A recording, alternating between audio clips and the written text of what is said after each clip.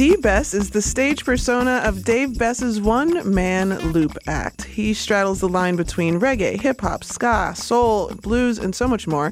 And his first full-length solo album, Man vs. Bear, features the legendary reggae stylings of Toots Hibbert of Toots and the Maytals. And it's out right now. And D. Bess is right here in the studio with me. Welcome to Vocalo, Dave. How are you? I'm great. Thank you for having me.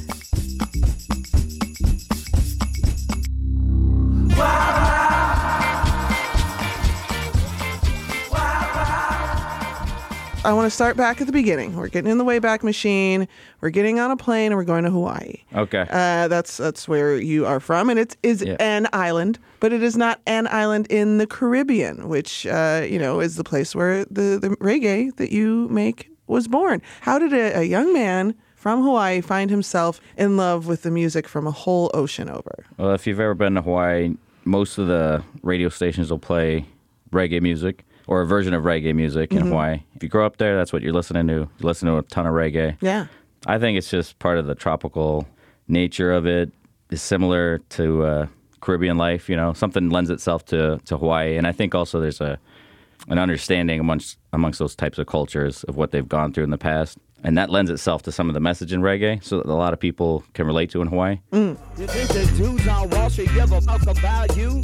They could care less about who they screw. And most politicians are right there with them. Smoke screen in the country on national television. It's easy to lie and make it sound right. It's done again and again. And people still buy, get high on propaganda, mass hysteria. Paranoid schizophrenia is the condition of America. Welcome to the land where the cash is king, sex is queen, race still divides, and the gun is supreme leader.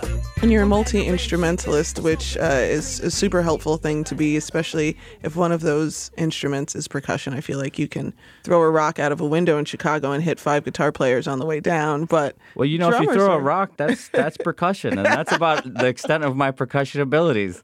I mean, it's weird. Doing the loop thing is weird. You find ways to do other things that you're not really trained to do. Like, I'm not a trained percussionist. I'm not a drummer. But when you start looping, I got a cajon, just a box that you sit on, basically. Started making beats with that, and got a hi-hat and got a tambourine and various percussive instruments, and you start looping and recording on your own, you can come out with some cool stuff. Yeah. But by no means are you a trained specialist in percussion. Tell me about what led you from playing with a whole bunch of people to this solo career. So I ended up going from Hawaii to University of Iowa for college, strangely enough. I mean, that's the logical... that's what you do. That's a big Hawaiian population in Iowa, No. Like, really? No, Tell me more. Everyone's like, are you guys crazy? What's wrong with this kid? Goes from Hawaii to Iowa, starts a reggae band. But that's what happened, man. And I started a reggae band in Iowa my senior year of college, just out of my passion for reggae music. All the music I'd listened to growing up finally came to fruition. I was starting to write a lot of songs. We had this band called Public Property, which became a very large group. I think we had 10 or 11 people at one point. And that was pretty much, our job for most of our 20s, is we toured the country and we scraped by and played this music. And eventually it came to an end for various reasons. As you can imagine, many bands come to an end. Especially when you have that many people, because you got that many people, that means that many opinions, that many schedules, that many, partners of those people. You never know what can go sideways. A lot can go sideways. Yeah. We weren't on a label or anything. We were completely independent. So we were booking, managing the tours. Everything was completely independent. And that's a job in itself. Yeah. And on top of playing how many shows a year, that came to an end, but we did manage to get Toots on our 4th album. We sent our stuff to his manager. They liked it. He got back to us. We figured out how to get to Jamaica and record him. So that kind of opened the door for a relationship with them and to get on a tour with them. And then the band ended, and I decided, well, what am I going to do now? I got this solo album that I'm working on, and I asked him if he would, do it again and get on the album. Toots is, by far one of the top influences I've had in my music. Just because he's so versatile. He's not just reggae, he's soul. He's just a wonderful singer. Oh, yeah. And I've always been moved by his music so much. So when we got to get him on our band's album, I couldn't believe that he was into it. I was like, wait, he likes this reggae band from Iowa? What is up with this guy? And then getting him on, the solo album was awesome because, I wasn't sure if he'd be into it. It was a different vibe. It wasn't just reggae. It was a lot of different mixes of genres. Mm-hmm. But we did it again, and it turned out great. Ended up doing a music video with them.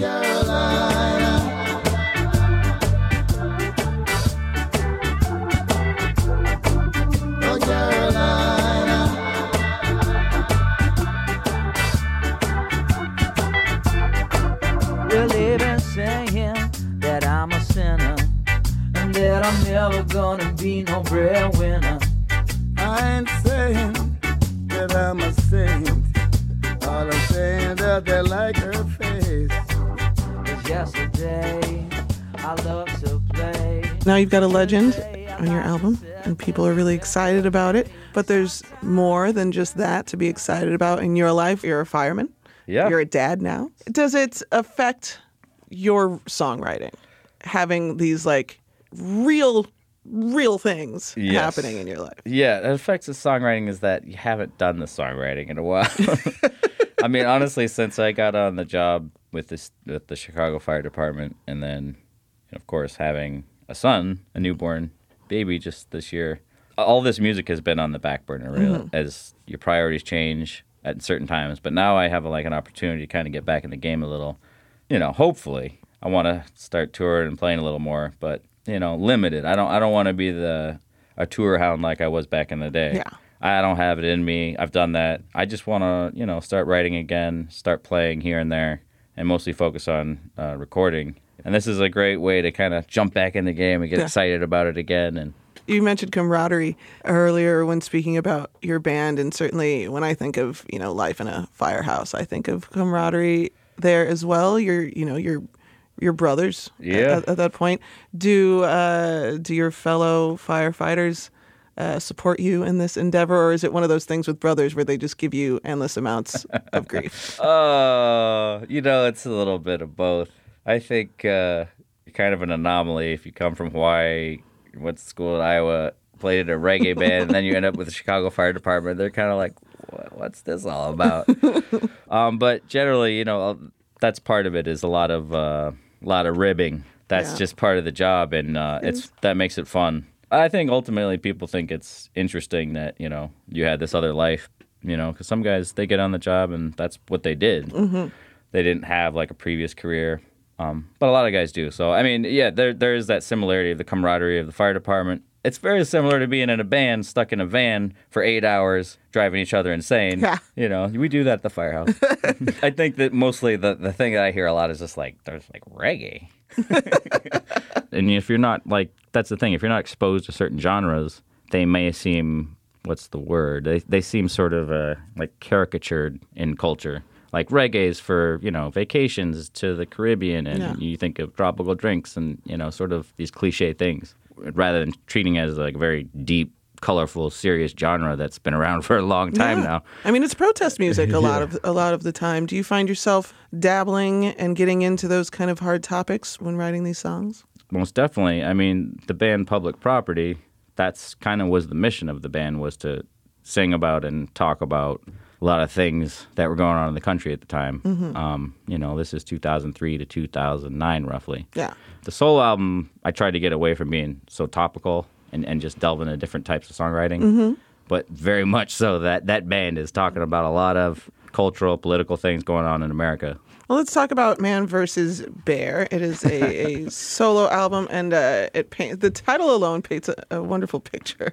What can you say? You wanted to get away from the topical albums, but you also have so many different influences that you draw from. When somebody drops the needle on this album, where are you taking them? What feelings are you hoping to evoke? This was definitely me trying to get out of just the reggae genre influence and getting into all the other influences that I love in music and trying to mishmash it together into one album. I guess I just wanted to express those influences and explore different types of songwriting that didn't have to just do with me complaining about stuff I didn't like going on in America. Yeah.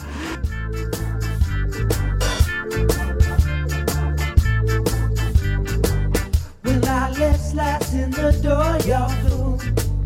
And the great star early June. In the western sky.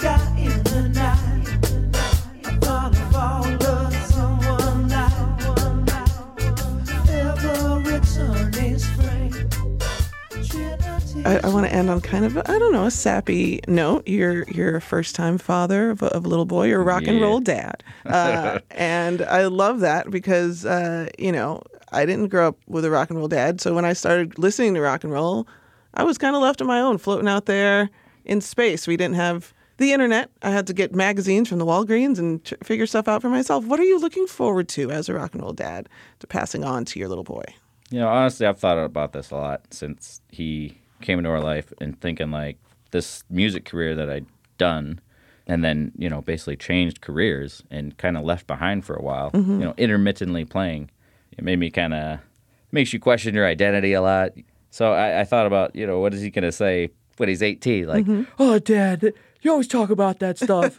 Back I used to tour, the band and Man vs. Bear, like all the music you used to play, and be like, yeah, we heard about that. You don't do that anymore. And I'm hoping that maybe that ain't going to happen, that I can move forward and continue to write and be inspired and create. And I think, what a great way to spark the flame again with playing with Toots again. So I'm hoping that this will be a part of his life and That's that awesome. I will continue to, write and record in any capacity, really. I mean, the main thing with music is if the industry gets you down, if the touring gets you down, if it gets hard, like the main reason you started playing was because it was fun. Yeah. The main reason you listen to music is because it moves you, it feels good, whatever, like you feel something from it. And if you're not feeling something from it, you probably need to take a break and figure out why you lost that. And I think I did for a bit. And now I feel like I'm getting back in the game, and it feels good just to not care about, success, touring, all that stuff that comes with it. Just get to the fun of the song and focus on that, D-Best Music on Twitter at DBestBand and Instagram, and dbestmusic.com is where you can find all of this great music. Thank you, Dave. I appreciate you. Thank you for having me. Carolina, yeah, would you give me that kiss? Would you give me that kiss? Yeah.